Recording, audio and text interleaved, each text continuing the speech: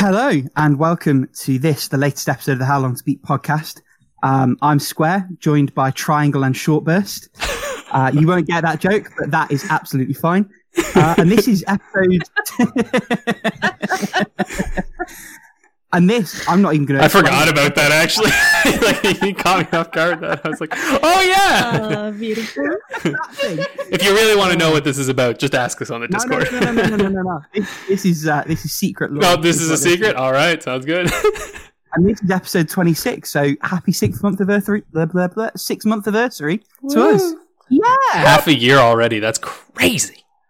Yeah, and to use the tired cliche, it's just flown by. Truly.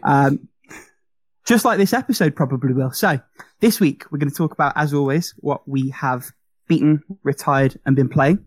We're then going to move on to the topic this week, which very much feels like a me topic, in fairness. It's games that other people like that we don't. And I actually have a site dedicated to that. Oh my god. And then, as always, we'll finish off with a question from the community and everyone's favourite game. Paolo, we're about to start it. How long to beat the game? The game! It was okay.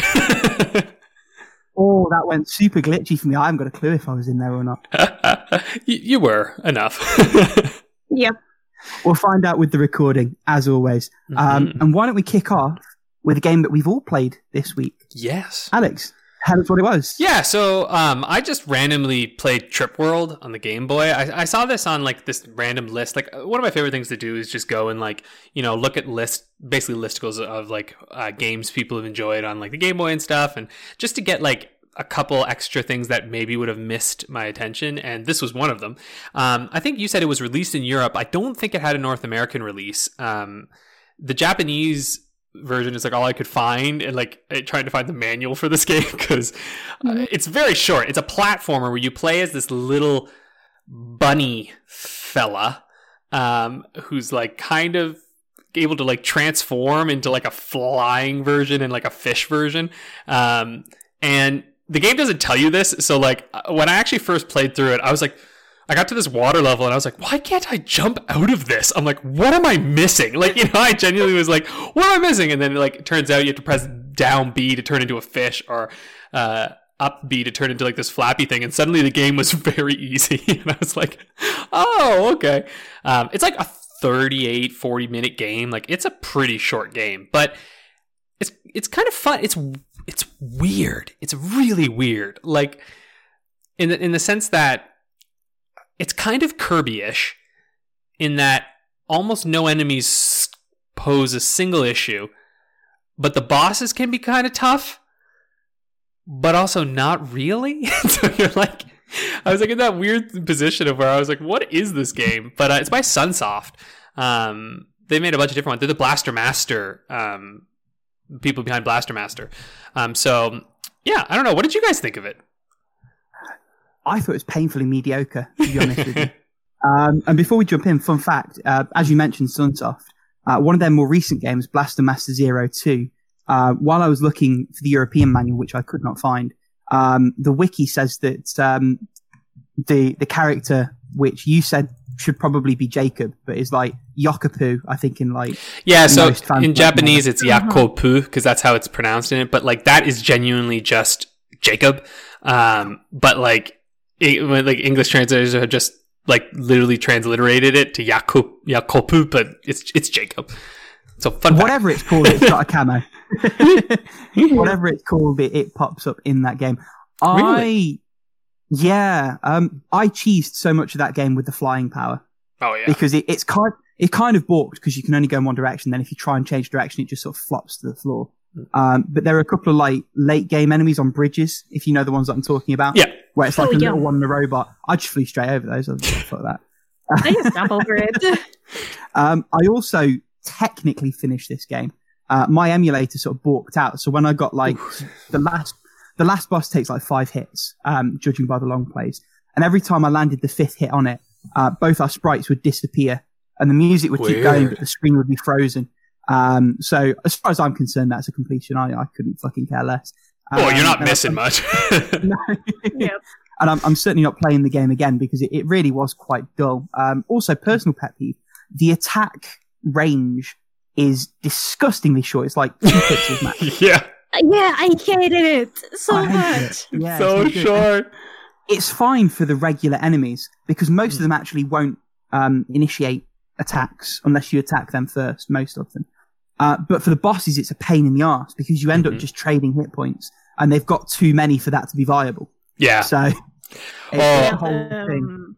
The clamp thing was horrible to battle because it if you get like far enough from it, it starts attacking you. But then if you try to attack it, it just clamps up. Ah, It's like- see, the The clam is the clam. best block in the game. There is a way around it. Yeah, so Yeah, there is a way around it, but there was a point where I was battling. I sent a screenshot to you. It was Whelp because I don't know how I got the clamp stuck into the entrance of the place. did you? and it couldn't open to Oh, wow. attack. Well, So we've both had issues then. I I don't know will if that's say- the game or if that's our emulators. it could be the emulators because like I was playing on the original hardware and there was no issues there. But what I will say is that yeah, for that clam, you're supposed to get the tail power up and go in with the tail power up because when you have the tail power up, it's like super easy. You just smack it from far away. And the power up has a time limit. So what you're really supposed to do is find out where the tail is, find out where the boss is, get there with the tail as fast as you can. And once I did that, I beat that thing like no problem because I had the same problem as you. I was like, how do you beat this thing? It's so hard. And then I was like, oh yeah, I have that tail that goes really far. Most of the bosses I have something did like it that. without the tail. There's Yeah. 2 clean ways of beating it. So the first Yeah. one is like you can gauge where the things are going to fall, and up until the last Oh. health point, you can actually make it so that they fire either side of you as you approach it. If you're smart. The other way is if you if you kick close-ish, it clams up, but that's like 2 of the 5 tiles on the screen. So what you can do is dodge the first one, kick, and then it will stop clamming up. Get over the back of it, and then it will come back towards you, but it can't fire at you, and then you can just kick it from behind. Hey, there you go. Mhm. So See, there you are. yeah. So, like, I mean, I actually think it's kind of like it is like you admit, it's definitely mediocre. I mean, this is from the year I was born, 1992. It's an oldie, but it's kind of fun. Like, I don't know. I just like if it was any longer, I'd be like, hell no. You know what I mean? But like as a quick little 40-minute, it's like it's an interesting look at like, oh, this is a very different kind of platformer. I was like, this is strange. Also, just a quick question. The new Blaster Master games aren't developed by Sunsoft. Those are No, they're Intercreates. integrated, aren't they? Yep. But But it does have a Suns, cameo. yes, because Sunsoft did create the original. Mhm. There's probably developers from Sunsoft who work in Maybe. Intercreates. I don't know who. Maybe actually, I don't even know if Intercreates is Japanese or not. Ignore everything I'm saying.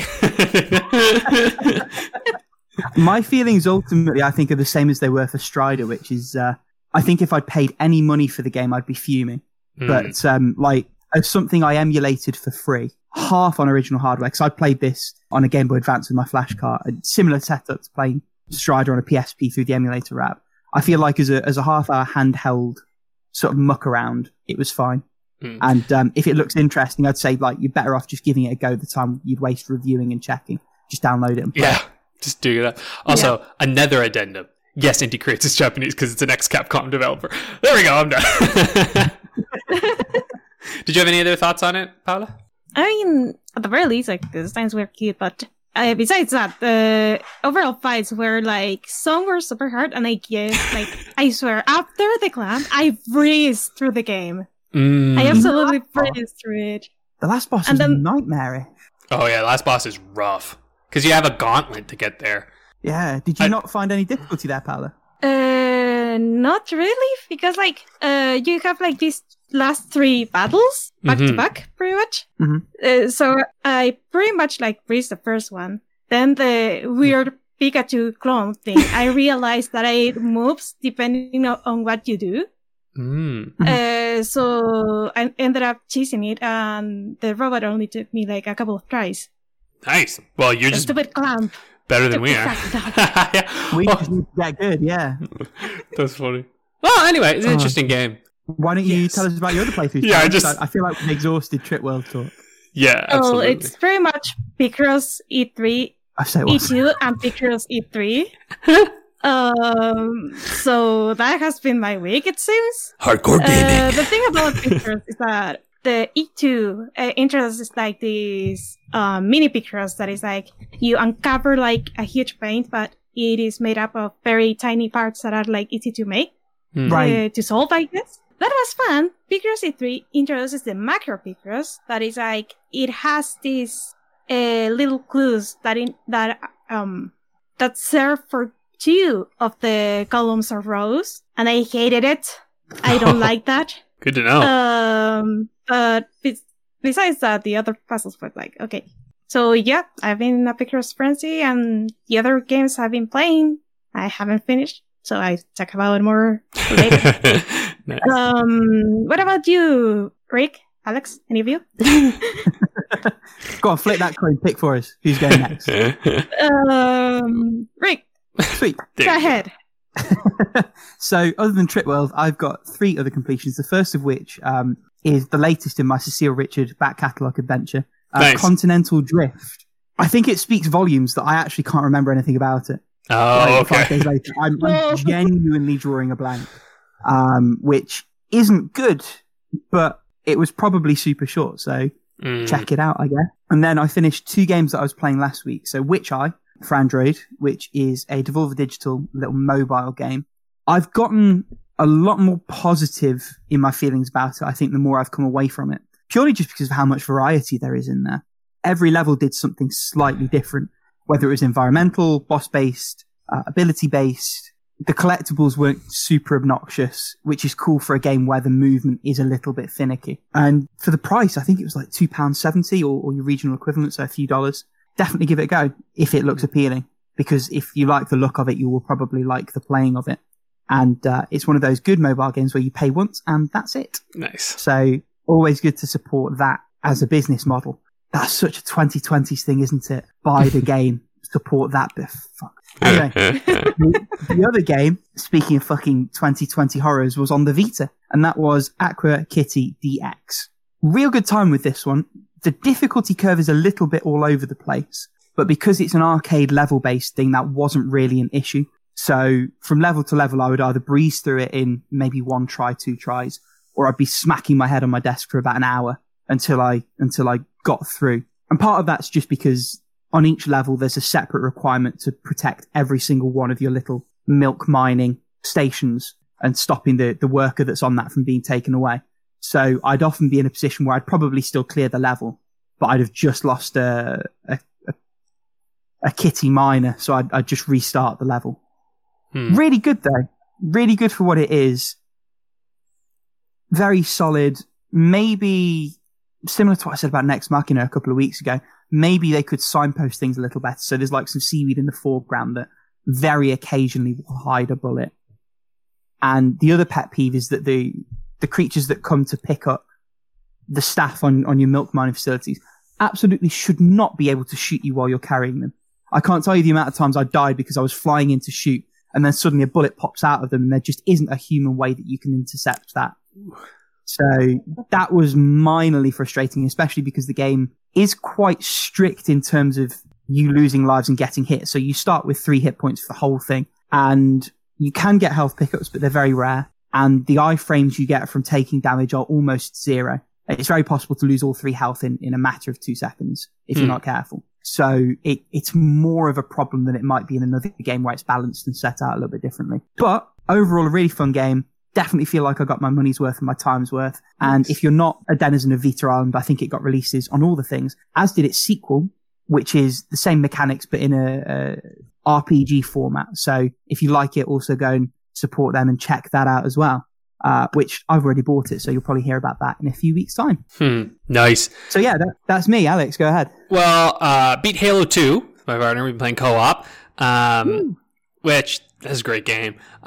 It's definitely a little more like Halo 1's interesting because Halo 1's just like a lot of corridors and a lot of like the same-ish looking area, and you're like, oh my god, so many waves. And then Halo 2 is a lot of like, wait here as the enemies come, or like, wait on this gondola as we go over this way. And I'm just like, you know, like they like overcorrected a little bit. I'm playing as the Arbiter is cool, but even my partner, she was like, what? I want to be Master Beef again. Because she's just like, you know, yeah, that's absolutely what it's called. You know what I mean? It's just like, you know, you don't really want to be the Arbiter the whole time. But it's weird jumping from that now to Halo 3 because like Halo 2 Anniversary is gorgeous. It is very gorgeous. 4K fills the entire screen and split screen. It is beautiful. And then Halo 3 is like, the reduced aspect ratio and it's the old Xbox 360 graphics. And I mean, look, it looks good. It does. Like I have to admit, as something from that time, like it remarkably holds up when you look at it. But it is just like kind of noticeable. It's fascinating to play it this way. And Halo 3 is also the first one that I ever actually played the campaign of. I'm not even sure if I ever actually beat the Halo 1 and 2 campaigns on my own. I don't remember, but I know I beat the third one. So as we're coming back into that now, I'm like, oh yeah, welcome back to high school Alex's gaming career. And I'm like, I know how this game works. Look across to your partner. First time. Yeah, right. She freaking loves that game. She asks me to play it now all the time. Like I'm just like, she's like, can we play Halo tonight? I'm like, yeah, okay, we'll play Halo. I'm like, wow, this is great. So anyway, for those who have a partner who maybe isn't super into games but wants to get more into them, highly recommend Halo because it's a little slower and as a first-person shooter, it's not like Twitch reflexes, and it's very fun. And you just shoot aliens. So that's my recommendation, my hot rec. But I also beat Genesis Noir. So Abataj talked about this one a couple of weeks ago when we had him on. And this game, I'm like so torn on this game because it is unbelievably creative. Like it is very creative and it is very beautiful. Like the art style, the music, and all the combination of that, it's really incredible. As a game, though, it's kind of the definition of the topic of last week. It's short, but it really does drag quite a bit. Like it's like a 4-something hour game, and it felt like I was playing it for 8 hours. Like I was just like, holy hell. Like, it just felt long. But there are also moments that were like so unbelievably affecting and like memorable that I'll never forget. Like, it's one of these games that like I'm a bit torn because I'm like, as a package, I think it's a little lackluster, but then this is also the developer's first game. And so to me, it also belies like a real sense of promise. Like I'm like, these will be people I think to follow because whatever they're going to make is going to be fascinating, I think. And within the game, there are moments that you're just like, holy shit, that was so cool. And it's inspired by the Cosmocomics. Hold on. It's Italo Calvino. I don't know if anyone's heard of Italo Calvino. But the name rings a bell. Yeah, he's an Italian journalist, and he wrote this really, really famous Cosmocomics. That's it, Cosmocomics book. Actually, I have that book. It's great. It's short stories, and the stories kind of go all over, but it takes a scientific fact, right, and it builds an imaginative story about it. Or like a falsehood, right? And so they were inspired by that. And so Genesis Noir is really meditations on scientific facts that we know today, right? And because obviously Calvino's book, it was written in like 1965. I think it was published in 68. So, some of the scientific facts in it are kind of outdated by today's standards, right? But that wasn't really the point, right? The point was to take them and imaginatively explore them. And that's what this game does. And it does so through like the Big Bang, and it does so through the guise of a noir story with like jazz and the saxes and stuff. So it's really, really fascinating. And there's some moments where you're just like, that's cool. And it's not necessarily taking all scientific facts because it'll also take like Hunt, right? And like it'll take different moments through it. But it's kind of this like love story through noir and through the universe. I don't know. Like you can probably tell from how I'm describing it. It's wild. It goes all over the place. And so like if you have Game Pass, I think what Abtash said, this is a no-brainer. Like you should definitely play it because you got Game Pass. Just try it out, right? If you don't, you might be fine watching someone play it. Honestly, like it would probably be fine to watch. Which, sorry, developers, but like I mean, it's kind of a movie, honestly, more so than a game, right? Like I'm not sure if I got like a ton out of engaging with it necessarily. You know what I mean? Like I'm not sure if that was super necessary. Anyway, that's my thoughts on it. It's cool. I'd be curious if any of you end up playing it, what you'd think. Paula, I think you'd really like the art in it. I think it would stick out for you in that sense. I'll think about it because I'm pretty much about to cancel my my Game Pass subscription because I haven't been playing a lot on it lately. That's and fair. I can't justify for now. But when I jump back into it, I might as well play it. Yeah, might as well. Give it a try. Yeah, why not? That's fair. Man, I only play Game Pass now. It's crazy. I can definitely see myself watching it. I'm very much behind. If your gameplay is not good, then yeah, and I think it's not worth watching. Yeah, honestly, it's how I felt about Gris or Gree or whatever you say. Like, there's an excellent piece of art here. It just shouldn't be a video game. Yeah, I'm kind of yeah, and I actually think Gris is a little more of a video game than Genesis Noir is. Oh yikes! I definitely won't be playing it then. Because Genesis, just in the sense that like Genesis Noir is more like a point and click adventure. So maybe that's not fair. It is a game. It's just like Gris had a little more like interactive platforming stuff, whereas Genesis Noir is less that, more like what do I have to do next to solve this? Okay. I don't know. Anyway, that's all on that. Congratulations to those developers, though. I'm glad they got hit on Game Pass. I'm pretty sure that game might have just kind of fizzled into nothing, and now everyone's like, hey! And I'm just like, good job. It's like the security of the Epic deal, but also with a little bit of actual visibility, because Xbox is something people are using. Right? And I mean, they pay for the development, so like the game got paid for by going on Game Pass, right? And so then it's just like any extra sales or just money in the bank. Yeah, I don't like the business model, but I certainly don't blame any developer for taking it. Yeah. Anywho, why don't we move along to what have we retired recently, which I believe is just you move along, yeah, yeah, which I think is just a segment with me this week. I actually have a lot to go on this. One that actually really disappointed me. I retired Shantae, the Game Boy Color version. It doesn't hold up anymore. It's not a great game. Not at all. It's so slow.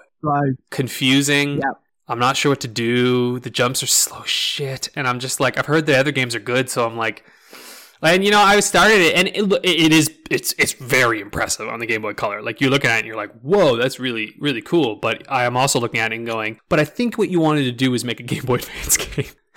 You know what I mean? So that's why it died on its ass, because it came out, I think, after the Game Boy Advance came out. It did. It got like an underground thing as this amazing Game Boy game that no one saw and played, and then they brought out new ones which are actually good and actually run at a pace faster than a snail, and then people were like, oh shit, that's great. And I think its reputation might be the result of YouTube and like the retro heads who are just like, oh, this game that no one played. And I was like, well, I don't know I'm actually not sure how true that is, because like it had a Game Boy Advance upgrades in it. So like if you plug it into the Game Boy Advance, there's slightly different animations and stuff. Nothing groundbreaking. It's just like, yeah, there's some slight different things that happen when you do that. So like, I mean, look, you know, the game I don't think was super played, because for good reason. Like when you play it, you're like, yeah. But WayForward's awesome. Like I do love WayForward. They made a lot of really good games on the Game Boy Color, but this one it's a little too slow. So I thought, retire it. I think I have half Genie Hero or whatever on my Vita, so I'll probably check that one out at some point. The other one that I retired was one of the ones that I was experimenting with. This is a game by Rare, actually. It's called Monster Max on the Game Boy, and yeah, I don't know if anyone's heard of this game. I don't remember how I heard of it, but essentially it's an isometric game, and I'm just double making sure. Yeah, it is by Rare. So but by Titus France, that's who published it. Like, such a weird game. Anyway, it's isometric, and essentially what you're doing is like you're going through a series of puzzle rooms. It's kind of like those old PC games, you know, and so you're moving around, jumping over obstacles. I think then there's a game that I played recently that was sort of like this, but there's a long tradition of these isometric games, and it's good. Like, it's not a bad game. As you're going through, you know, you collect little objects that you can, like, place down with the B button and, like, swap out for different ones, and it'll, like, raise you up higher, and you can go in, like, there's different mechanics, and you're, like, going to all these different floors. The issue is that it's just, like, it's just kind of slow, and also, like, I don't really like those games. They're not really something that I'm, like, into. I've never been a huge fan of the isometric style, like, puzzle box games. I just find them to be a little boring, to be honest. And, you know, it has a password system too, so I'm just kind of like, ugh, no thanks. I don't want to be doing passwords on this thing. You know, it's before Game Boy really was able to do the save cartridges. Oh, which also, fun fact about Trip World, just going back to that. If you wait until the entire title screen finishes and the little bunny goes across, if you press select, you can just choose whatever stage you want to play on. So Fun fact in case you need to want to do some of it. But anyway, so I just retired it. But if you like this kind of game, like Isometric Perspective, I think you should really try it because, like, honestly, when it came out, it had extremely good reviews. Like, this thing was like way up there in the reviews, and it is a solid game. It's a Rare game, right? Like when Rare was in its heyday. So I would. It's expensive. There you go. So I would give it a chance because it didn't really sell well, I don't think, and so no one really played it. It's just not well because it was Rare. Oh God, too many Rare puns. Anyway, that's it for my retired. Why don't we move along to? Can we retire, Rick? Yeah, retired. Your puns have been retired. Why don't we move along to what we've been playing? Hey, on that note, Rick, why don't you tell us what you've been playing? Yeah, sure thing. It's much the same as it was last week, in fairness. So Hades is still on the playing, but I still haven't really done much with it. Ditto Freedom Wars. My feelings on them are still much the same because I haven't really done anything for them to change. There's one new game, and then I'll come back to the other one in a second because I feel like we're going to have a conversation about that. And the new game is a game called Synergia. And we had a little joke during the week that I'm becoming the anti-Paola because Synergia is a visual novel where the love interests are women rather than men. And it's decent so far. So it's cyberpunk themed. The palette is really nice rather than the neon yellow thing that CDPR went for. It's all reds and then muted pastel colours behind the reds. Really, really pretty. Probably not as pretty on the Vita as it would be on another platform. The Vita port definitely has a little bit of jank as well. The text log doesn't quite work properly. The audio can be a little bit janky in terms of when you go in and out of the menus, like every fourth tone is super loud. But it's on the Vita and it's like a new release on the Vita. So I'll take what I can get at this point. It runs, the game is perfectly playable and enjoyable. And the story's quite cool so far. Without giving anything away, because I really think it's something that if you're a fan of the genre or it looks appealing to you, you should go and check out. It gets really heavy really quickly, touches on themes of transhumanism, religion, politics, but not in a really overbearing way. It's quite smart in the way that it brings those in and out and it plays with the story. I'm maybe an hour and a half in, we've already had a couple of twists where I'm at the point where I feel really engaged and excited to sort of see where the story goes. It doesn't look like a super long one, so bear that in mind. There's a little website called How Long to Beat where you can go and check times. And a main-only playthrough of the game looks to be sort of 3 to 4 hours, which suits me because I didn't really want it to be a super long epic. I'm in a position where that kind of story is the kind of length where I probably want it at the moment. So I'm having a lot of fun with that. And I'm also having a lot of fun with Narita Boy, which is the last of the games that I'm playing. It's funny because they do that in the title, and then there's like a text part, maybe 2 hours in, where you'll maybe remember the bit when you first get the techno horse. Yeah. And you're riding, and those text boxes pop up, and they'll speak of his legend forever, the legend of Narita, and then there's like 4 O's in the boy, so you like do it in your head. Boy.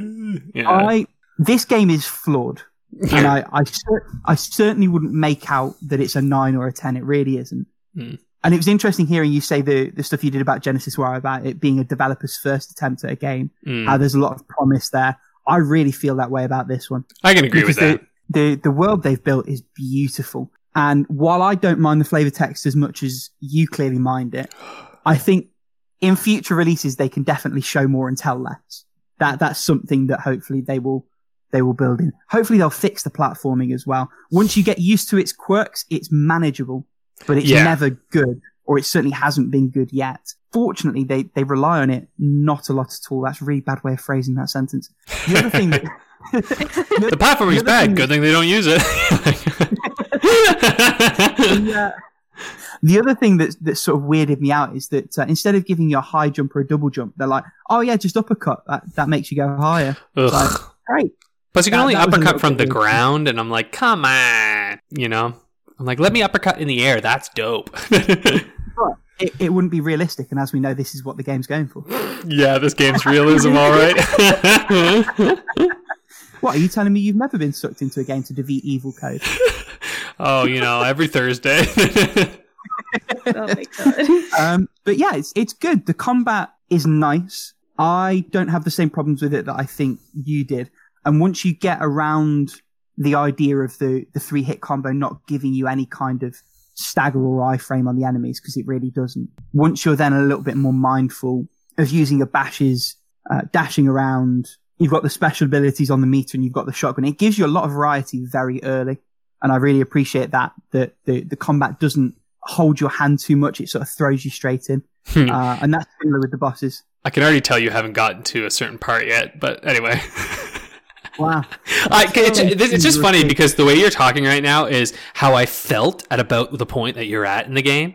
And I'll be curious to see if you still feel this way after, in a little while, because like I do agree with you. Like I found in general, it was nice to have a lot of the tools early on. It's just later there are some enemies that appear that can only be defeated in a specific way. You mentioned last week, I remember, yeah. Yeah, and sucks the goddamn joy out of the game, because it's not even that they're that hard. You're just like, all right, guess I have to beat this thing this way, you know? And like, it's just that thing where it's like you see one appear and it's like, I guess all the cool stuff that I've learned how to do is useless now, you know? So anyway, I may have more of a tolerance for that though, because I didn't mind that in Doom Eternal too much, because there are certain enemies in Doom Eternal where very specific requirements are made of you.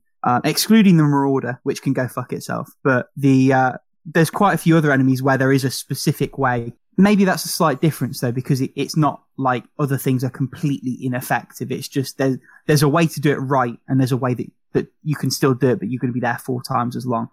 And you're sort of siphoned out of that though, because you've got to deal with 15 other targets, and you just have to be smarter about things eventually. And see, that's the key difference though. And like in Doom Eternal, you have other things to focus on. In this one, they'll literally stop everything and it's this enemy. And that's it. Okay. And so you just have to fight this stupid mini boss type enemy that's got one way of dying, and then it appears multiple times, and you're just like, oh my god almighty, I don't want to play it. It's like the gravity well, man. Like, you know, that's what it is. Like the Strider 2 gravity well kind of thing. Remember that? How it's like it appears and you're just like, this isn't hard, but except it's worse, because at least in the gravity well you could do a couple cool things with that. But in this one it has like a real specific pattern. Interesting. Yeah. Anyway, how soon is that going to be? Because I've just done the yellow trichroma stuff, and I've just opened the cave after the desert-y bit with the horse. How close am I to this road bump? Oh, I think you're extremely close, I think. Okay. From what I remember. Yeah, I think so. Well, yeah, maybe you're like an hour or so away from it, maybe. It's hard for me to exactly remember, but you're getting there. You're getting pretty close. Yeah, I don't like this game. I just don't like this game. Yeah, I don't know. I don't like the story. I don't like any of it. I like the art. That's it. The art and the music. The music's really wonderful. Music is good. Yeah, I do like the music. Yeah. But yeah, that's everything that I've played. Paolo, we haven't heard from you in a little bit. Do you want to tell us what you've been playing this week? Starting off with what everyone's excited about, Picross E4. Yeah, it is Picross. Moving on.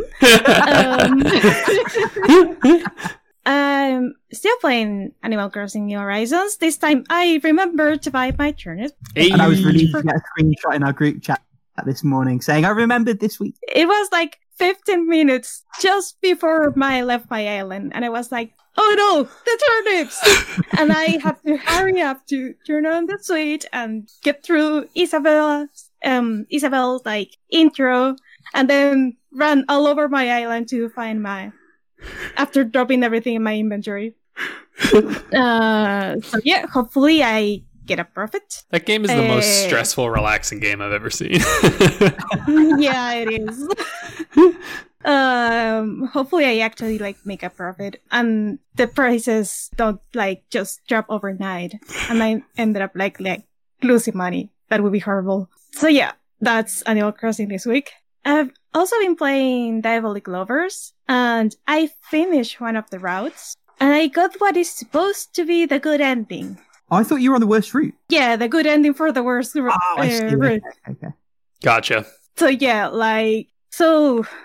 for anyone who wants to play this game, the character that has a teddy bear is bad news. Like, don't get near him. Just don't.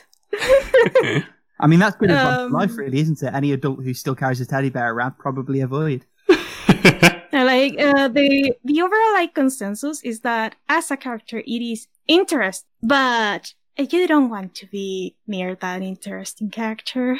And the worst thing is that it's kind of the best word thing, because Diabolic Lovers is one of those few visual novel otome games that have like the little portrait of the heroine visible at all times. Which, by the way, Yui has been like such a... I really like her as a protagonist, and I think like if you insert like any other kind of protagonist in this game, they would be dead like real quick. What hurts the most is that, at least during this route, you can like slowly see Yui like spiraling like in this like mental place that is just not okay.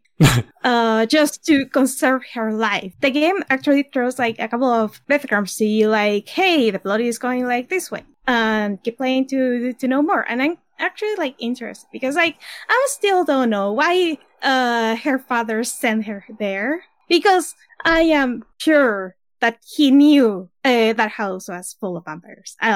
There's no way he didn't know. So yeah, that was a little compares. Hopefully I get to the other routes, and hopefully we can only go up from here. But in a happier game, I also been playing like Unrealized Wintertime Miracles, but the English version this time. Hey.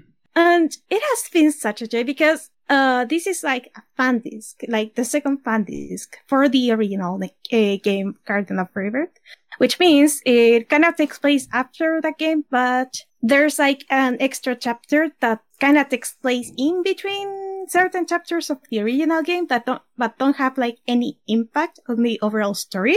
Honestly, when I saw this, it made me think of like the Beauty and the Beast like Christmas special thing, where it's like Beauty and the Beast Christmas time fun, like that sort of thing. I'm like, do these games just have all these random little like? Anyway, it's just a whole different world for me. Like I'm just trying to imagine like Halo, wintertime fun. You know, it's just this is definitely an Otome based thing.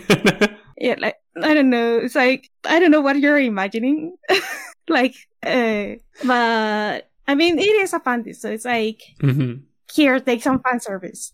Nice. So like so far, I finished the other story, Cantarella, and that was an absolute joy. And I think I enjoyed it more than the Mafia story. Sorry, the Mafia side story on Future Blessings. And I think I'm gonna talk about it like in more detail like next week when I actually finish it. But nice. I also finished the 2 after stories that are for 2 other characters that were like introduced in the last game. And right now I'm going through the Christmas specials. I am like halfway in the 4th one. Yeah, and there are like 5 in total, and those are like super sweet. Like, well, there are some that have like this kind of bittersweet like tints on them, but overall, like they're like, oh, you wanted sugar, you wanted like cavities, diabetes, here, take it. Mm-hmm. And I just been like saving the best one for last. So sorry, like I've been playing this game like with a stupid grin in my face like all the time.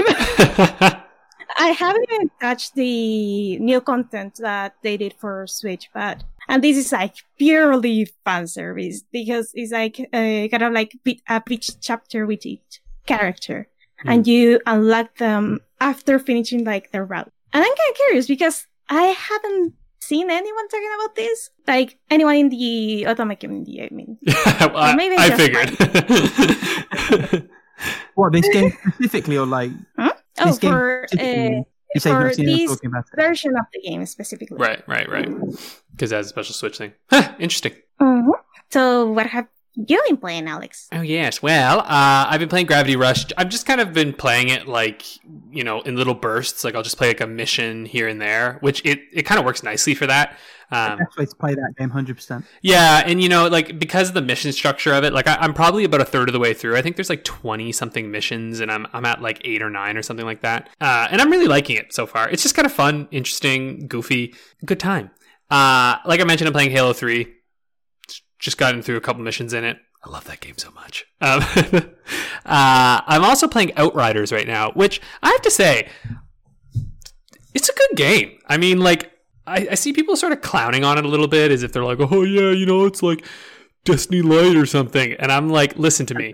Destiny is a fucking hellscape. Wait, what was that? You're looking for a game simulator. Yeah, there you go.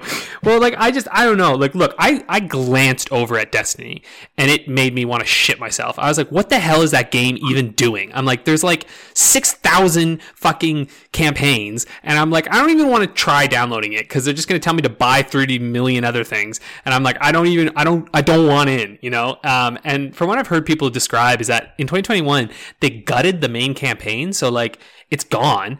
And it's like replaced with other things. Some of the old like extra campaigns are gone too. Yeah, I was about to say what they've basically been doing is, and I wouldn't touch that game with the barge pole just because like I've barely got enough time to keep up with single player and Rocket League and Fall Guys and Warzone. Like I just don't need another live service game in my life. But my understanding is that they've essentially been sunsetting parts of old campaigns and DLCs, ostensibly to make their life developing easier, but they've not really added much new stuff to it. Mm-hmm. So you can't even cushion the blow with, oh, look at the new shiny, because it basically all that's happening is, sorry, you can't touch that, but you've already paid for anymore. Yeah. Which obviously went down like lukewarm sick. Yeah. As it would. But the nice thing with Outriders is that there's none of that shit. I mean, there's no microtransaction anything. Like there's no live service anything in it. It's just like you have to be connected. Now I've heard that people had like connection issues. Now I always wait when a game that I know has like live things. I'm just like, bruh, don't play it the first week. It's on Game Pass. You can wait. And so I waited. And then about a week later I logged on and I've had zero problems. And it's really fun. I don't understand. I have to play it now. I know, right? They're like, no, but no. And I was like, you didn't even pay for it, man. Just relax. Like that game is not going away. So the story is dumb. I mean, it's actually really interesting setup first. Like, I think the setup is cool. Honestly, it's kind of like what Mass Effect Andromeda was going for. Like basically. Right? But probably better than Mass Effect Andromeda, which is kind of sad. But like, or of similar quality. But like it has like Mass Effect 3's sort of combat stylings, right? Where it's like, third person, but you have these really cool, I would argue like biotic powers. I mean, like I'm playing as the Trickster, which is so fucking dope. You basically have these like crowd control abilities, but they're also about like, so if you kill someone in close range as the Trickster, you get health. So the game is all about launch yourself in, because you have like this one move that'll like teleport you right to an enemy, fucking blast them with a shotgun, or like slice them with this like temporal blade that you have that turns everyone into skeletons and they explode, and you're like, yes. But the problem is if you get like fucking gang waved by everyone, you got to get the hell out of there. So it's like you're playing this game of like for a cover shooter, I've very rarely been in cover. Like I've just been going through, blasting people off, blasting their heads off. Now, of course, some of the other classes could be different. But you can play this totally on your own. I think this is probably a lot more fun with friends, but like I'm really enjoying it on my own. Kind of in the same vein as like Borderlands, right? Like you can play that game by yourself, but it's probably a bit more fun with friends. Though I would argue this is a better single player experience than something like Borderlands 3. Because there actually is enough of a story to keep you interested. Rick, you look like you want to jump on something. Yeah, it's the Square Enix problem where they can't fucking let you not log into their single player game, because they've been doing it with Hitman as well. And obviously, IO have continued it since they've dissociated from Square Enix, but it just seems to be a Square Enix thing. There is no justification for single player content not being playable without an internet connection. Apart from anything else, because you're essentially putting an expiry date on your game. Same as all the stuff going around about the CMOS batteries on the PlayStation 3, 4, 5. There just shouldn't be like a time bomb in your game. That isn't a thing that you should do. And it's something that, at least with Outriders, people are feeling it. And that's sort of being talked about publicly. Hitman, it feels like they just sort of got away with it. And that's probably part of why Outriders is the discussion that's being had. It's just stupid, apart from scummy, apart from everything else. And I wish they wouldn't. I've got that off my chest now. You can that's fair. I mean, like I said, I don't like love it either. I feel like I can actually give them a pass only because it's not for some kind of like microtransaction-y reason. It's basically just so that you can drop them in. Part of the problem. No. bad at it. No, well, I don't know. I get it though, because it's like they want people to be able to drop in and out of their game as you're going. So like, you know what I mean? Like, I don't love it, but like, I get it. But the reality is, I'm not someone who's gonna buy these games. I'm playing it because of Game Pass. You know what I mean? Like, I don't buy Hitman. I don't play Hitman. Out of that discussion, that's fair. Yeah, you know, right? So like, I'm with you. I hear you. I'm like, definitely not. But then I'm also just like, I don't really care. I just want to shoot some aliens.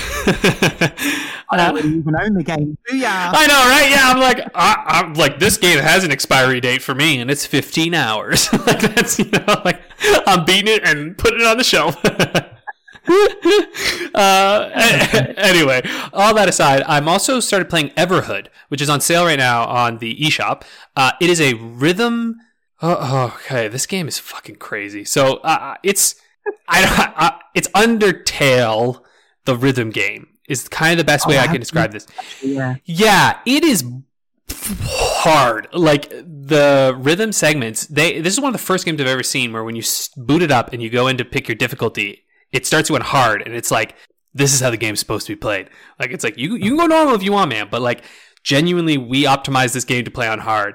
And I recommend it because like, it's never felt too difficult. You're basically on this like track that has like 5 lanes coming, and you're this little guy who looks like Gino from Super Mario RPG, except he's red. He's a little wooden guy, and you can jump, you can move side to side, and you can jump, and you have to avoid all of these like glowing things that are coming at you from the enemies.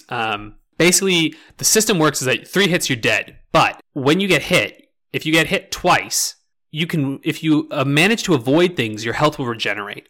So it's kind of this strategic game of like, shit, I got hit here. Okay, I got to avoid for a little bit. Now I'm back to full health. Okay, I got to keep going. And it's really about learning the bosses, not necessarily their patterns, because there will be segments where you're just kind of like, whoa, and like trying to get away from everything. But it really rewards you for like persistently trying to go and like relearn it. And it lets you retry really fast, like just from the get-go. And I find that the levels are long for sure, but like they seem strategically so, in the sense that like, when you start to get really thus far in something, you'll either hit a checkpoint, which isn't very often, but sometimes you'll hit a checkpoint, or when you're like really near the end, it doesn't tend to do that thing where it like launches something crazy hard at you to kill you. It kind of rewards you for being like, good job, man, you got this far. And it feels like it eases up a bit, or maybe I'm just getting better. It's hard to know, but what I have to say is it's balanced nicely on the hard difficulty. So if you pick this up, I really recommend trying it on hard first, because I think you might be tempted to try it on like easy or on normal, but I think you're really losing out on part of the experience if you do that. But like, no problem. If you just want to experience cool songs and the fun flashy shit, like, go to town. But just try the hard first, because you might be surprised with it. But anyway, really cool game, and I've been playing it in bursts a little bit. It's a bit confusing what the hell's going on, but you know, it's kind of Undertale-y. And I will say, one thing that a little bit bothers me is like those games that are trying to be a little too clever sometimes. There are moments where I'm like, bruh, don't try to be so clever, just tell me your story. But there's not that many yet. So anyway, that's Everhood. And the last one that I'm playing that is actually surprising me a lot is Lufia: The Legend Returns on the Game Boy Color. This is an RPG, but it's an interesting RPG. So you have 12 teammates, basically. Well, you can get a lot of teammates, and you have this like square, and so far I only have like 3 of them, but you can like rearrange them all in different orders. You like learn all these you learn spells at like churches and stuff, and like you pick up these like ancient texts that you like. It's got such complicated systems for the Game Boy Color, but they're also like kind of easy to understand, surprisingly enough. And the story is actually like, it's like pretty funny. Like, the game's like genuinely pretty funny, and to the point where like it really surprised me, because I honestly thought I was going to pick this game up and go, it's another one of those long goddamn Game Boy RPGs, I'm not going to do anything. But then I noticed I just keep being like, I kind of want to explore a little more, I think. And it has procedurally generated dungeons. Yeah, no, it sounds like that, but it actually is pretty interesting, because you can avoid all the monsters because you see the monsters on the screen, and the monsters only move when you move. It's a bit like Cave Noir. So while it's like a Share the Wonder, and like a mystery dungeon type game where it's synchronized movement. Okay. But you have an actual good like story on it. So even if they're randomly generated, sometimes they seem a little similar. What? Pew pew, shots fired. Oh yeah, well, the Pokemon mystery dungeon games are trash. I don't even care. Come at me. There's a game I hate that people like. The foreshadowing what we're about to jump to. Like I don't know. It's just interesting. I will recommend, if you want to play this game, there is, go to ROM hacking, because they have a hack that fixes some of the translation, because I think apparently some of the translation was pretty jank, and like there were some typos and stuff. And as I've been playing it with this patch, it reads wonderfully and it's very funny. Sometimes things are a little awkwardly phrased, but not badly at all.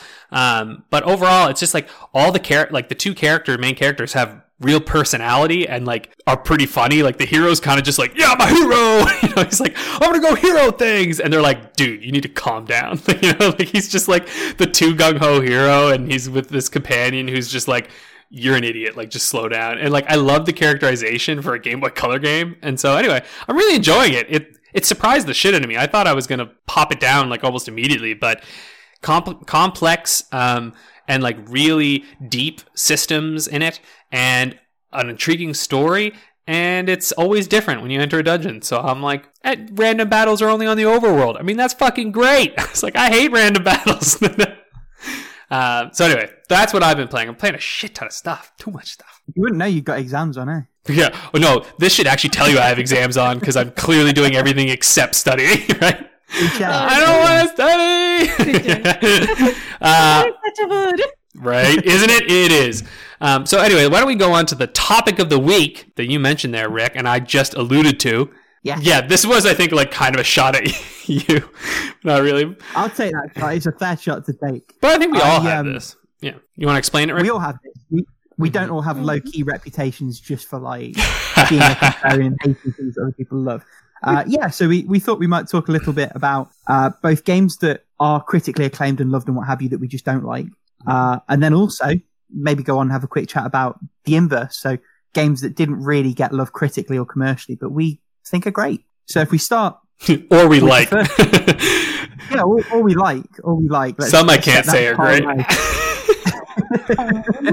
But yeah, if we start with the first part, the games other people love that we don't, I have a reputation about it to the point that community member Ashgazer has put together a little site with just some of the games that I didn't like. Sometimes along with quotes and comparisons to the actual like review scores. So, for example, Super Mario World, I said, I think on this podcast a few months ago, playing Super Mario World in 2020 felt like eating a Ryvita cracker in video game form. I also said that I preferred Rayman 3 to it, the GBA version, which is a side-scrolling platformer, because, and I quote, Rayman 3 at least has some personality to it. I can hear Tiamat crying. There's just a tear dropping in Quebec. The beauty of the site is that it shows that quote, and then underneath it says, game rankings, 94%. Shit. Well, I mean, sorry, I was gonna say, we've all admitted, like, you know, I've ranted and raved about Divinity Original Sin and how I think that's a jackass game that's stupid, but I know that lots of people love it, and like we've heard Paula's Pokemon Pokemon Sword and Shield on Persona 5. Yeah, which Persona 5 is. Let's not bring Persona 5 again. Yeah. I want to run for another couple of hours. Is Persona 5 a game? No, anyway, sorry. Let's keep going. No, but the Royal version is. Yeah, that's the one that is. Yeah, all right. So if I just rattle really quickly through mine and then give the floor to you two for this, because I've got another 8 on this page. Metal Gear Solid 2, I found the controls to be awkward and the story completely nonsensical. Also, fuck that game for needing 4 buttons to fire a gun. That's just stupid. Metacritic 96%. Uncharted's 1 through 3. I actually don't dislike these. I just think they're only like 6, 7 out of 10 sort of action games rather than the sort of masterpieces that everyone generally thinks they are. Ocarina of Time, cover your ears, Paula. I've tried to play that game 4 times, I think. Once on the N64 and then like 3 more on the 3DS remake of that game. It's just never clicked with me. I think it's one of those where if you got a 64 when it came out and you played it and you loved it, it probably worked for that. Coming into it after the fact, it didn't work for me. And it's the same kind of thing I felt with Final Fantasy VII, where it's just slow and it's like cardboard cutout figures sort of plodding around a world. And it's not even necessarily that it's bad, it's just that I didn't have the patience for it. Then Ico and Shadow of the Colossus are joined together. The quote on the site is, those games are 5 out of 10s with a moody paint job and a story incomprehensibly wanky enough to get journalists swooning over them. And I stand by every word of that. Man, I'm with you on Shadow of the Colossus. I've tried playing that game a couple times, and I'm just like, fuck this game. Everyone's like, the size of scale, and I'm like, just play Spider-Man. Go to the Empire State Building. Like, I don't know. If you want fucking scale, I don't know. Real quick and, what are you saying, I wanted to comment real quick, like on your Ocarina of Time comment. Like, okay. I like that game. I don't love it, like most people do, mainly because of the world feeling a little bit too variant for my taste, and I will die on this hill saying Majora's Mask is the better game overall. Like, very much in every single way. There's probably plenty of people that agree with you on that, to be fair. Majora's Mask gets a lot of love, although, interestingly, seemingly not the 3DS port. Apparently they bought quite a few things with that one. And then... I don't know, I played it, and I played the 3DS one, and like, look, I don't know, if you're obsessed with the N64 version, then yeah, I guess they botched a lot of things, but if you're just a casual player, you're not going to fucking notice anything. Like, I'm just being real here. The 3DS version brings so much, like, quality of life improvements to the table that you can, like, pretty much, like, forgive a couple of things they botched. Yeah, I think it was like the water jump was one of the ones they did kind of botch, but anyway, whatever, it's fine. And apparently the swimming as well, but... Yeah, I'm not... Yeah, mainly the swimming. Yeah, I'm not a fan of either of those games. I beat them both, but the reason I'm not a fan is just because I just didn't grow up with them. You know, Wind Waker was my intro, and it's just hard to go back. Yeah, 100%. So 3 more very quickly. These are all really sacred. So the first one is like OG Doom from 1990, whatever it was. This is truly one where it's going back. So I'd played 2016, I'd played Eternal, and it's not that the engine was bad. It's just that the level design and the lighting was obnoxious. And it's really frustrating as someone who's played better and things that have come after it to go back to. That can't be said for either of these last two. The first one is Super Mario Galaxy, which I said there. I thought it was okay to good. More a matter of personal taste than thinking the game straight up isn't incredible. I think it's fine. Metacritic says 97%. Yeah. And then the last one is Skyrim, which I just didn't connect with. I didn't find it remotely engaging. So like, I played the intro, like so you're awake, yada yada. I went through like the introductory sort of mini dungeon and then got out into the forest. It's just like, what the fuck am I doing? I don't really care. It just didn't work for me. I found the melee combat to be a bit pish. I didn't really want to stick around to find out if the archery or the magic was any better. Skyrim's interesting because I think, I was into it because I was obsessed with Oblivion. I still think Oblivion's a better game. Personally, it definitely won't hold up like Skyrim does. I mean, that I can guarantee that. But I just think since I already knew what that was sort of about, you can kind of get into that with Skyrim a little bit. Like Skyrim requires a mood. It requires a kind of, I don't know, you just got to be ready for it. You know what I mean? Like, I can see how you would have bounced off on that pretty easy because I've tried to go back to Skyrim many times and I've bounced off every time. It was a one and done kind of thing, just can't get back into it because once you've explored that world, it's like, world's done, man, That's probably a you thing though, because somebody's buying all those ports. Yeah, I know, right? No, that's probably me and everyone who played Skyrim who buys it with the intention of playing it again, and then you never fucking play it again. Yeah, again, you're the problem. Stop it. I was thinking that a game that I couldn't really get into was The Witcher 3. Ooh, tell us more. At least the part of the game that I got to play, like I played the PS4 version. I have a base PS4, by the way. I don't know how it looks on the Pro, but it looks muddy. It looks so muddy. I don't like it. Like, I already have like eyesight problems, but for some reason, the game is, I don't know if it's the palette. I don't know if it's like a lower resolution on the PS4, but it is really hard to see like distinguish, but like the some things that are on the foreground, the background, or like sometimes I can't even see they're all like on the background. So that may be like a me problem on that side, but also I didn't quite found the world that interesting. That's fair. It might be like just I do prefer like more like colorful, more fantasy stuff, but you actually probably like. Sorry. I was gonna say the expansion to that game actually is like very colorful and gorgeous and beautiful, like the blood wine. I mean, I want to give it a try again, like on PC, because like I think I got it like either for like $1 or for free. Oh, nice. Or both. So maybe I can actually like get behind like the resolution thing on the PC, because like I really like, if you compare the PC version to the PS4 version, the PS4 version looks bad, like real bad. That's always going to be though. In fairness, that's always going to be. You just but game.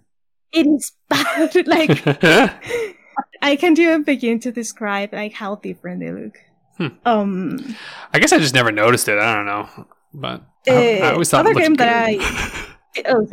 Other game that I didn't connect, but I want to give it another chance on a higher difficulty is Fire Emblem Three Houses. I heard people singing praises about the game, how it is like one of the best games of all time. It is not.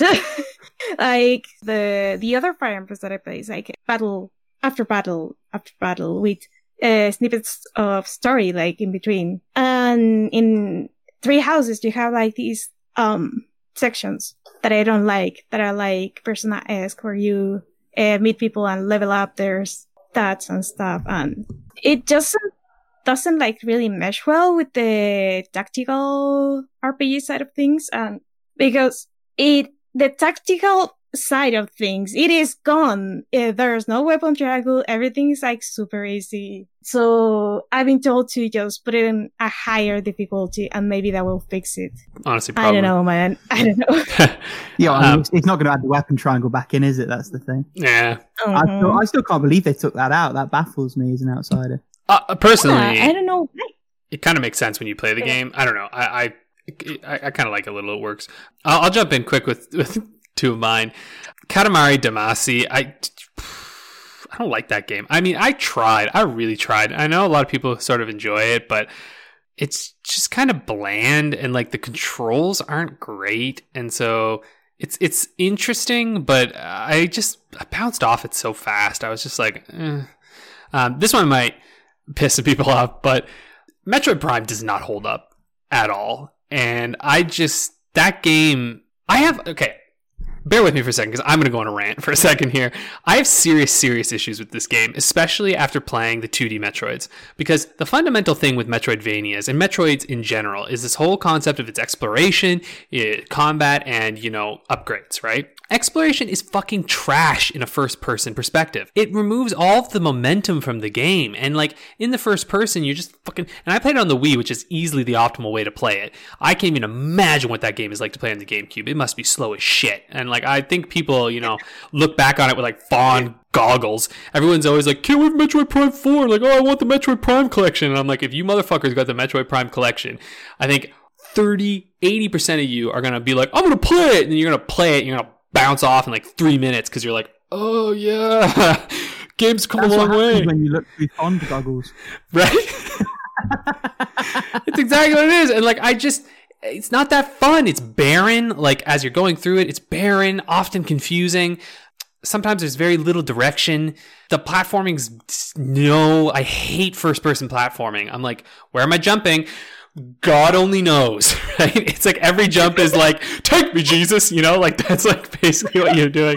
And you're just hoping you're going to land on the goddamn platform. And you can like look with your fucking gun, but you're like, like going up. And I hate that so much. And like, Jesus, shooting the enemies is fun, I guess, but that's because light gun games have always been fun. So like, I don't know.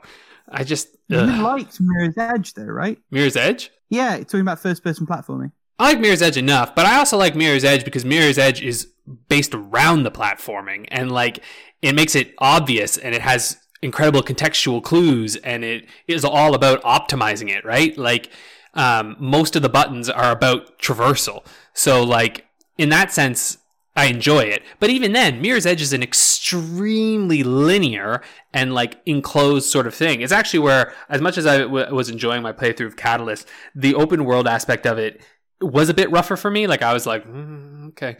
But the linearity of it works well. It's just, in this one, it's jump, and of course you eventually get other upgrades, but I don't know. I don't think it's that good. I think it was good at the time. I think now it's mediocre at best. And at worst, it's boring. It's just boring. And like, I tried getting into it, and like the reality is it doesn't change much between the second and third. It's the same goddamn shit. Different title, So I don't know. I know everyone's like clamoring for it, but like, no. Now I'd be down for a third-person Metroid. I think that could be interesting. I could like, frankly, like. Fucking hell. No, Tomb Raider, that's what I'm talking about. Should be fucking Tomb Raider, should be Samus Aran fucking going around doing Tomb Raider-y shit. Like, come on. It's like, it's there. It's so there. It's so there. It's like it's right there. Anyway. But like, that's a good segue though, because actually, if we move on, if you haven't got anything else to go on that bit. No, I'm done. I think I'm pissing off people off. When we talk about games that other people hated, but I actually quite like, one that I can't believe I hadn't thought of until you brought it up is Metroid Other M. I actually thought that game was okay. The story is horrific. Gotcha. Before anyone jumps in the comments down below while they're liking and subscribing, it's coming at me. I think the story is horrific, but the gameplay, despite being hamstrung by sort of no analog input, the gameplay is pretty fun. And I like to imagine a world where they hadn't limited themselves to a sideways Wiimote. And you could aim with the IR pointer, but have 360 motion with the analog stick and just do it with all the button inputs that way. I think that game could have transcended the story, even if you'd not touched that the slightest, and been fucking incredible. As it is, it's pretty good. I'm glad it wasn't my first Metroid, because I think the story possibly could have put me off. Yeah. And then another one that sort of comes up from what you were saying is Pokemon Mystery Dungeon, which I gave a 6 out of 10, but I had an okay time with it. I played that's fair. I played the original on DS, and I think that's probably one where I was at the right age. I was like in my early teens. I didn't mind getting into it and plugging through. I think it's the only Pokemon I played as a child. It wasn't really even a Pokemon game. Like, it's just tangential. Wow, that's the only Pokemon you played as a kid. Yeah, that's interesting. Yeah, well, I still haven't gone back to Soul Silver, have I? That's going to be a thing when I get back to it. So I've got 8 hours of progress I need to build on that. Sorry, go on. I was going to say, to be fair with you, like, one of my games is basically what you're describing. Like, it is, well, I can't say objectively, but like, subjectively, it's a bad game. Like, it is a bad game. But like, the Scorpion King Rise of the Acadian. I doubt any of you have heard of this, but you remember the Scorpion King? It was the one with the rock, right? And they made a game on the GameCube of this, and it is just a terrible third-person brawler, kind of action-adventure game. But like, I really had fun with it as a kid. I was like, woohoo, throwing, these like big pots at assholes' heads, and like, get your sword, and you're like smashing people, and like, it's not a good game. Like, nobody go please and play this on my recommendation, because you'll be like, what the hell were you smoking? And nothing. I was just an impressionable child. But it was a fun game. And the other one is Mass Effect Andromeda, which I'll pair this with Dragon Age 2. Both those games, I think, get shat on. And I think the critiques are 100% totally deserving. And like, make perfect sense, especially with Andromeda. I'm like, all the critiques made of Andromeda, I'm like, yes, I agree. But also, I like, I just like, do you know what I mean? I just enjoyed the game. And I also didn't get hit by any of the weird like glitches and shit that a lot of people got hit with Andromeda. So I kind of had maybe your experience with Cyberpunk with it, where it was like, nothing went wrong for me. So as I played the game, I was like, it's a little empty. It's not as good as the other Mass Effects, but it was more Mass Effect. And so I was just kind of happy with it, and albeit, in Cyberpunk's defense, like a bug-free playthrough of Andromeda is nowhere what a bug-free playthrough of Cyberpunk. Oh yeah, I agree. Played the start of Andromeda. It's not a good game even without bugs, because I didn't have any. Well, see, this is the thing. I think it's a good game. I don't think it's a great game. It's probably. I think it's straddling the line of mediocre good. It's like right there. It's like right on that little area. Firmly under mediocre, but we can agree to disagree. Yeah, but that's the point of this segment. Games that I didn't like that I did. What about you, Paula? I'm trying to think, because like there are a lot of games that aren't like very well known or haven't been played by a lot of people compared with other games of the franchise. But they don't have like horrible reviews, so I am not quite sure if I should put them on this section. Okay, fuck it. So, fifth generation of Pokemon came out when people were already like kind of playing with the franchise, and also they kind of did a kind of soft reboot, because they pretty much got rid of the national Pokédex and tried to make this game with only like the regional Pokemon. Which one's the fifth gen? Sorry. Oh, which one's the Black and White. Right. Okay. Oh, those ones. Okay. These games often are overlooked, but they're actually like pretty good. Like first, in terms of difficulty, they're like pretty solid. In the story for a Pokemon game, it's actually like a pretty good story, and it has like this epic feeling, like especially like the newer games don't have. And I don't know, like overall, like they must be like on my top 3 Pokemon games, right? With X and Y, which is also like what's the word I'm looking for? A lot of people said that X and Y was the beginning of the end of Pokemon in a way. Oh man, I loved X and Y. I got my Charizard back.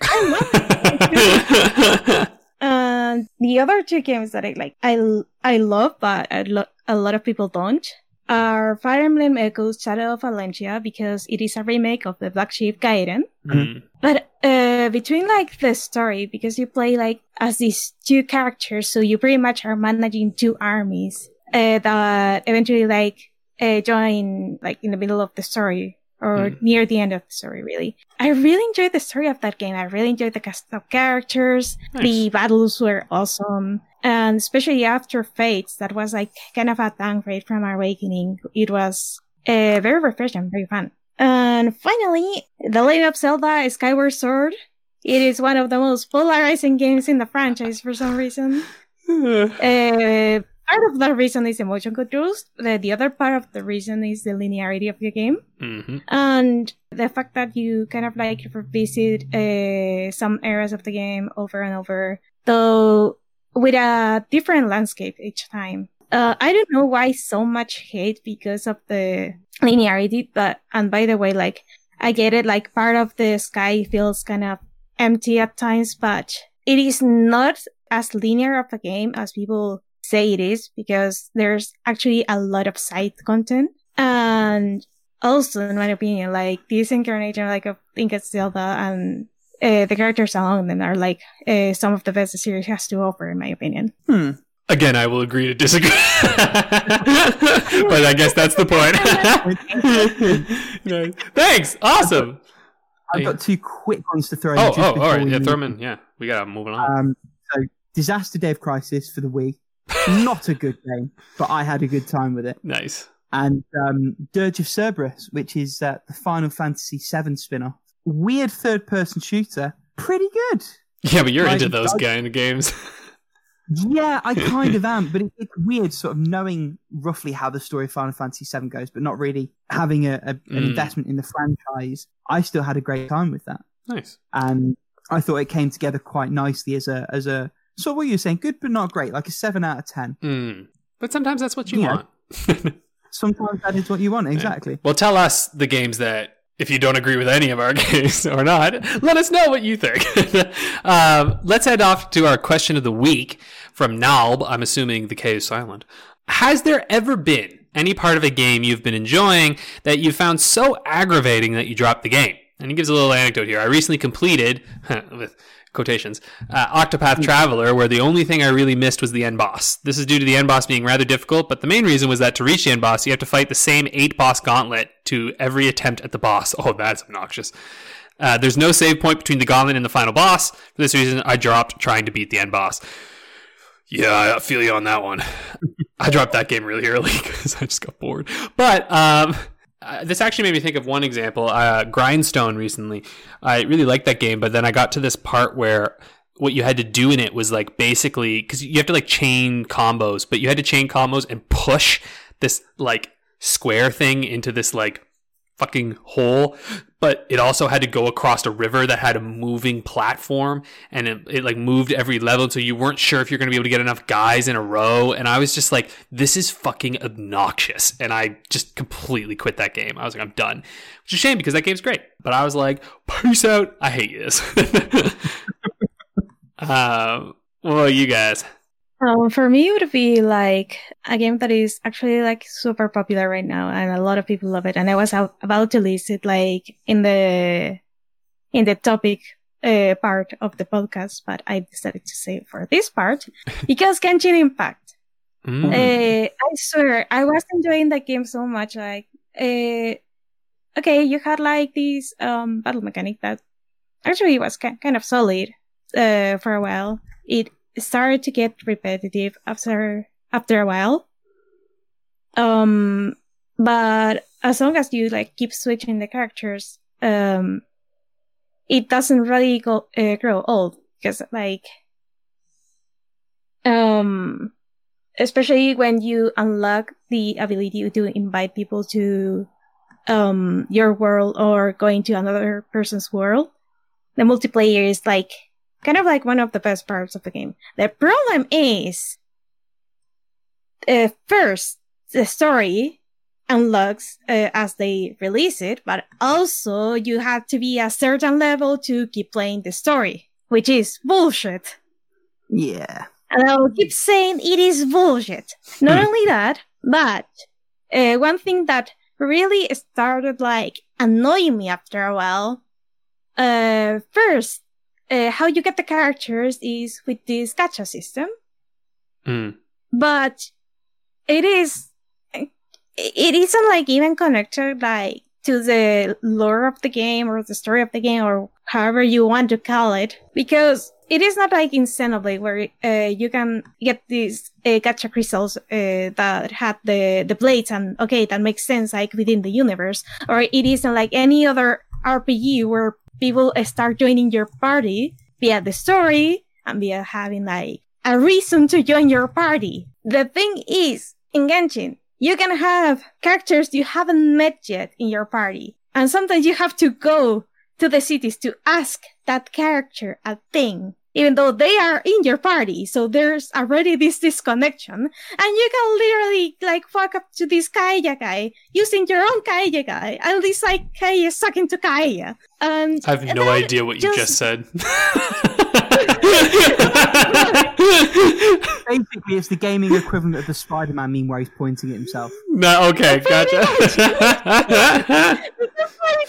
It makes no sense. I was listening intently, but I'm very confused. Nice. So that's one thing, and the other thing is that they have this like banner system where they have characters like in rotation. So even if you've been like, if you're a new player, if you miss the banner, you're screwed. You can't get the character until the next time it appears. And I'm like, okay, I hate this. And I get they are trying to get me to play like every day, but I don't want to play this goddamn game every day. I like spending like 8 hours in a game like one day and then forgetting about it for a week and then come back to play another 8 hours in the game. And not only that, this game has like this to-do list every single day, and the missions start to repeat after a while. And I'm like, fuck this. I don't want to play this game anymore. It has too many quirks that I don't like, and they just kept piling up like over the month I was playing. But you're forgetting, Paula, if you don't come back every day, you're not as likely to spend money. Spend money, Paula. Consume our microtransactions, Paula. Buy the thing.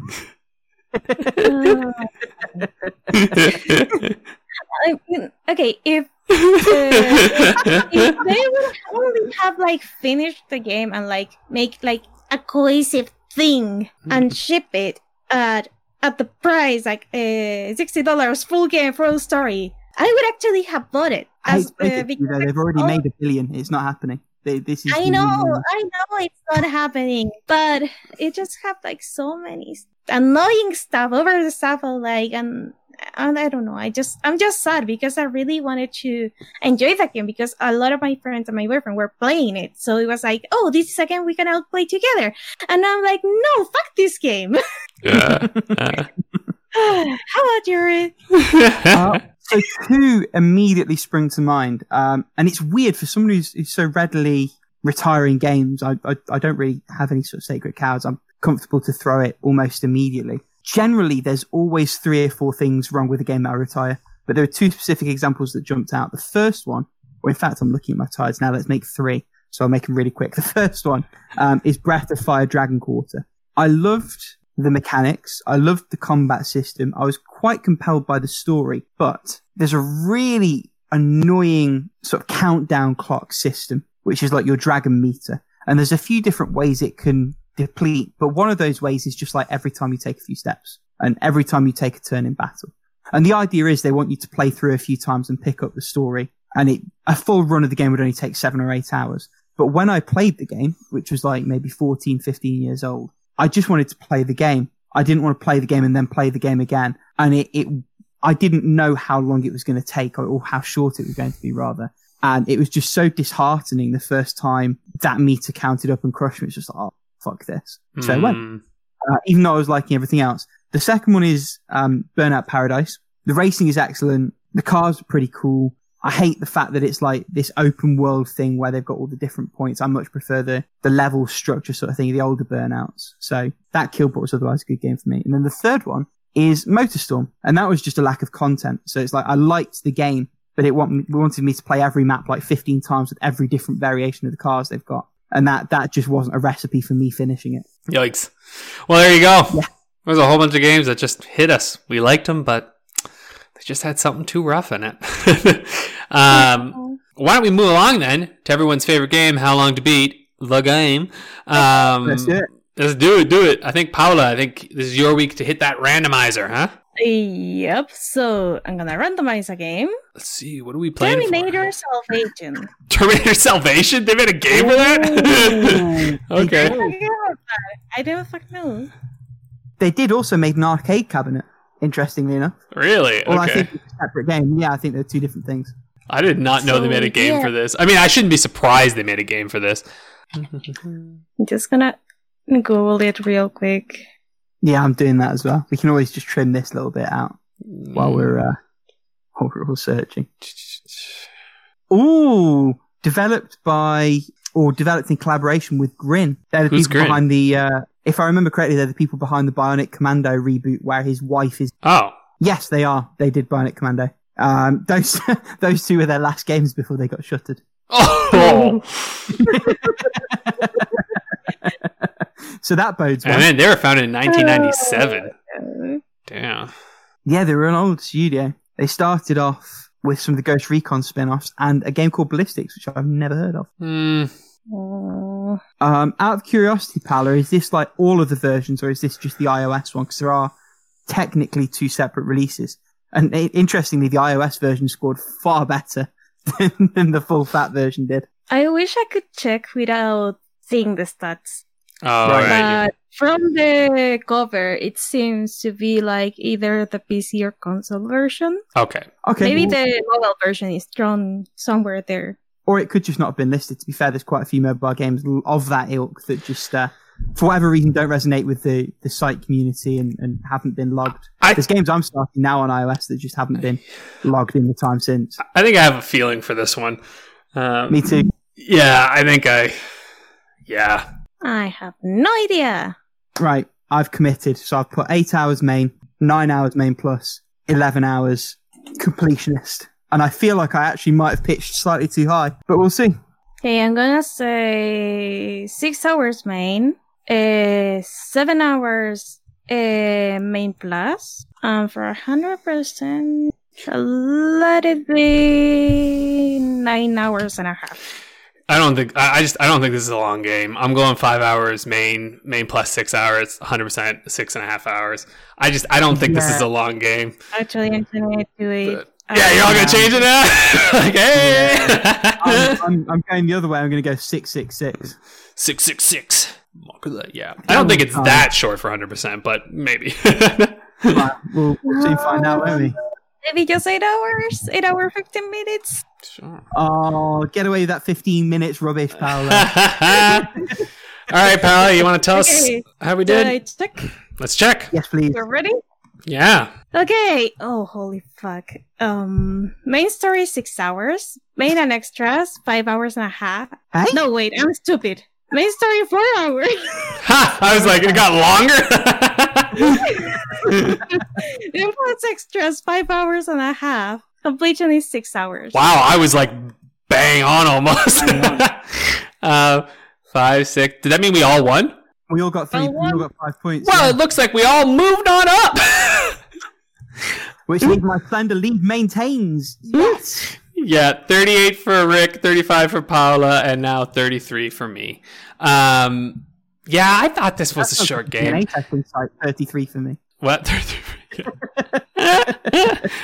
Wow, hard to believe there's such a bad reviews for such a short game too. It's like, damn, you fucked up a game that short. All right, anyway. Well, yeah. On that note, we'll see y'all next week. That's all for us. Take it easy. Toodles. Bye.